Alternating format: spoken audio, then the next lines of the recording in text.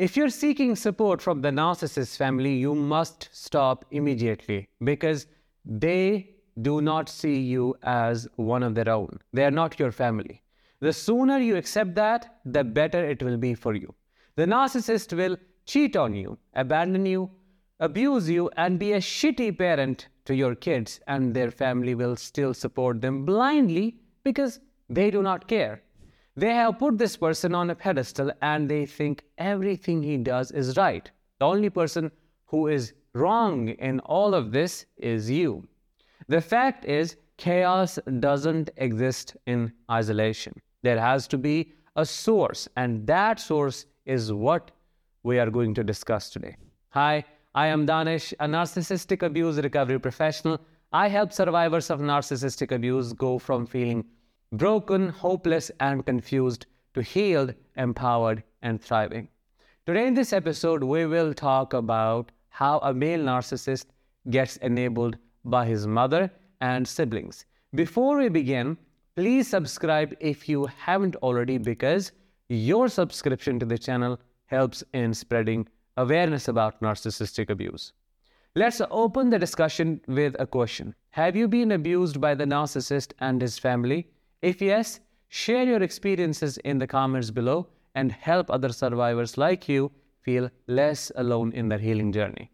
A male narcissist's first and foremost enabler is his mother. The relationship between them is characterized by enmeshment and co-enabling, where the mother perpetuates her son's inflated self-worth with unwavering praise, dismisses his harmful behaviors as insignificant, and he, in return, treats her like his wife.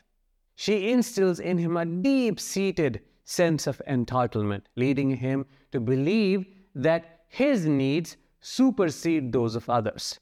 She becomes a shield against any form of criticism and fuels his narcissistic tendencies.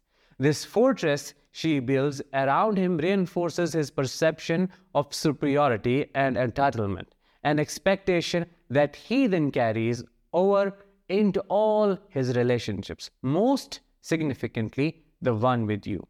It is not just the mother who spoils him. His siblings, specifically his sisters, mirror their mother's actions like they are her minions and extensions. They view him with undue reverence, excusing his ego-centered actions and taking the role of a caretaker. By catering to his demands, they solidify his belief that he is the center of their universe and that he deserves constant praise, attention, and service. They become his cheerleaders, always ready to praise and appease him, always ready to serve him. His whims are their commands, his needs their priorities. This unbalanced dynamic further isolates him from understanding the consequences of his actions, shielding him from any form of accountability. Their constant approval and support serve as a safety net, allowing him to continue abusing others without the fear of rejection. When you enter his life as a partner, your life becomes a constant struggle for recognition and validation. His inflated self-image and lack of empathy, combined with the family's enabling behaviors, are ever-present and unwavering, creating a living, breathing hell for you to survive. All your concerns are unfairly dismissed, your experiences invalidated, and your feelings minimized. This situation traps you in a cycle of denial and self-blame, as the family's normalization of his actions minimizes the emotional and psychological harm you endure. The recognition of abuse becomes obscured, making it increasingly difficult for you to seek help or even acknowledge that help is needed. Your partner's mother and sisters play a pivotal role during conflicts.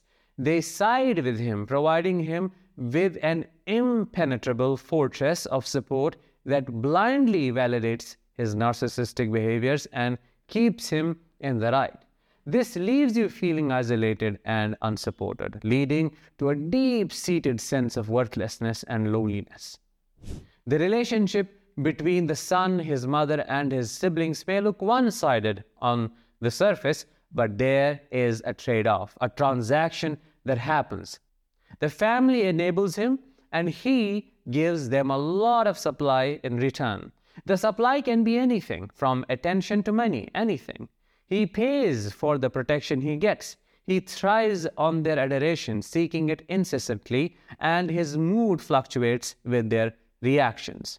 In a weird and despicable way, a very narcissistic yet simultaneously codependent dynamic exists between them. This behavior of the narcissist and his family often results in him spending more time with them than with you. He goes on occasions with them, especially his mother, when he should go with you. He hardly cares about your family, your needs, wants, and desires, and if you bring them up, he blames you for separating him from his family. You feel like an outsider, an intruder in a closed circuit where you are perpetually on the margins. His family's constant presence and influence in your shared life, their secret conversations, and their unspoken allegiance to him make you feel isolated and conspired against. It is a profound form of loneliness, a feeling of being the odd one out in a game where the rules are stacked against you. You are left grappling with feelings of exclusion and insignificance. It doesn't stop there, no. They attack you in a group when you point out the rottenness in their family, and everybody turns a blind eye to your suffering. Nobody stands by you. They keep protecting their false construct of what they think their family stands for, while making you the sacrificial lamb.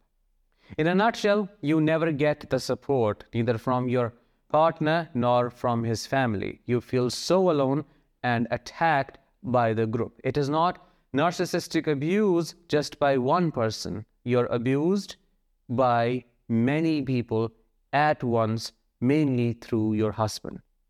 That was it for today's episode. I hope you found it insightful. If you did, let me know in the comments, drop a like, and share this with others. I'll talk with you in the next one. Until then, as always, let the healing begin and continue.